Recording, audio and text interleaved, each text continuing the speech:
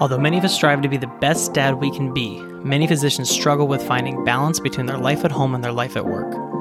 This is the Imperfect Dad MD podcast, the show where we discuss topics involving our minds, bodies, beliefs, relationships at home, and upping our game with our business practices and financial knowledge to better improve our role as dad and the lives of those around us. I'm your host, Dr. Jeremy Toffel, physician, husband, father to 2 boys, and self-proclaimed imperfect dad. Join me as I learn to embrace my own imperfections within all these topics. Now, let's get to today's discussion.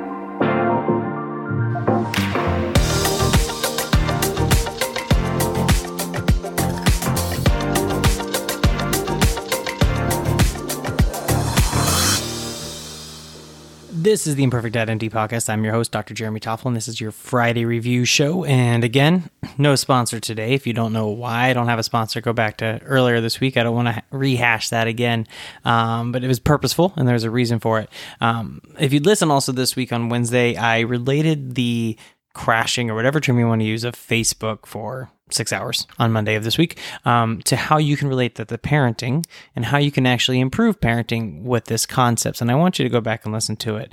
Now, one thing I did talk a little bit is what's going on with this whole whistleblower situation and how they know that Facebook and Instagram and all those things are detrimental to kids. Right. And I think that's an important topic just to talk about really quick. As a parent, you know, it's very easy to utilize not just social media, but screens and all those things, video games, as a way to distract our kids or to help with parenting situations. In fact, I went to a certain place today. I'm not going to say where because I'm not trying to advertise it, but I was getting groceries and other items. And it was funny. I was checking out and there was a woman behind me. I think she might have been a grandmother and a young child in the cart with her. And that child was watching some video or TV show or something on a tablet. And the person behind them said, "Oh, he's doing so well. He's so well behaved." And the grandmother was like, "Well, it's just this thing. He just zones out and he's totally, he's totally fine." And the woman was like, "Isn't it just such a great thing to have that?" And the grandmother's like, "Oh, yes, it's just so wonderful." And I wanted to turn around and be like, hold on, guys.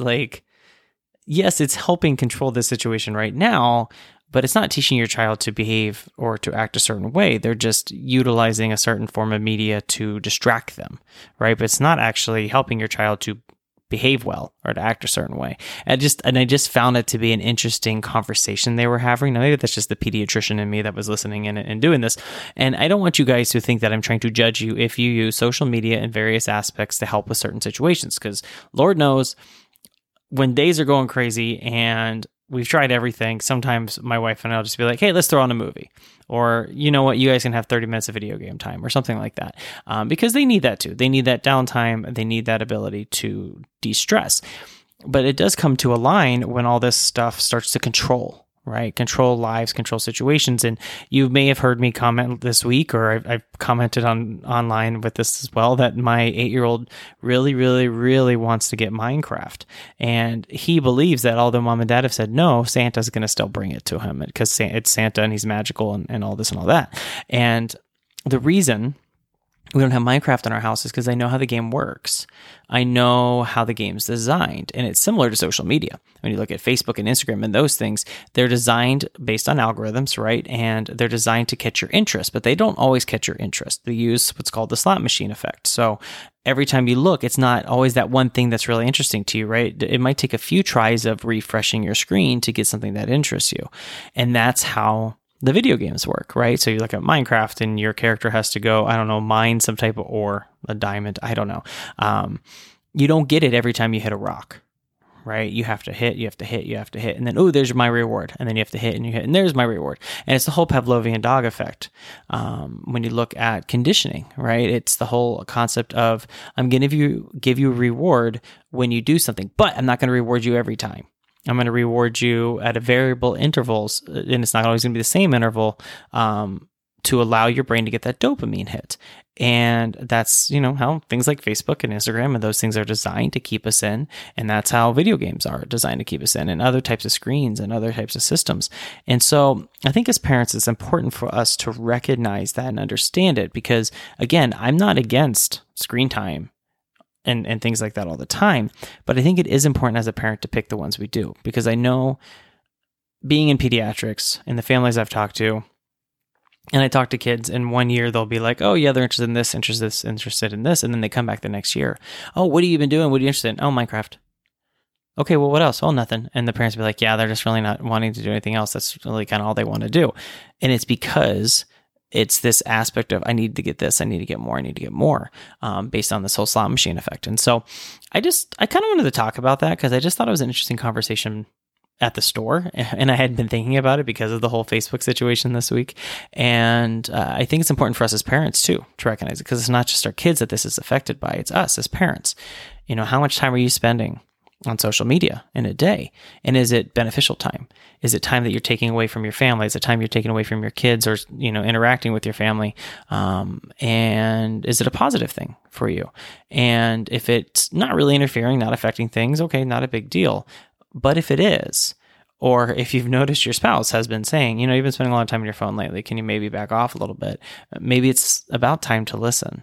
And there are ways to do that. I know for me, if I need to take a step back or I need to slow down my social media viewing, is I change where the icons are on my phone.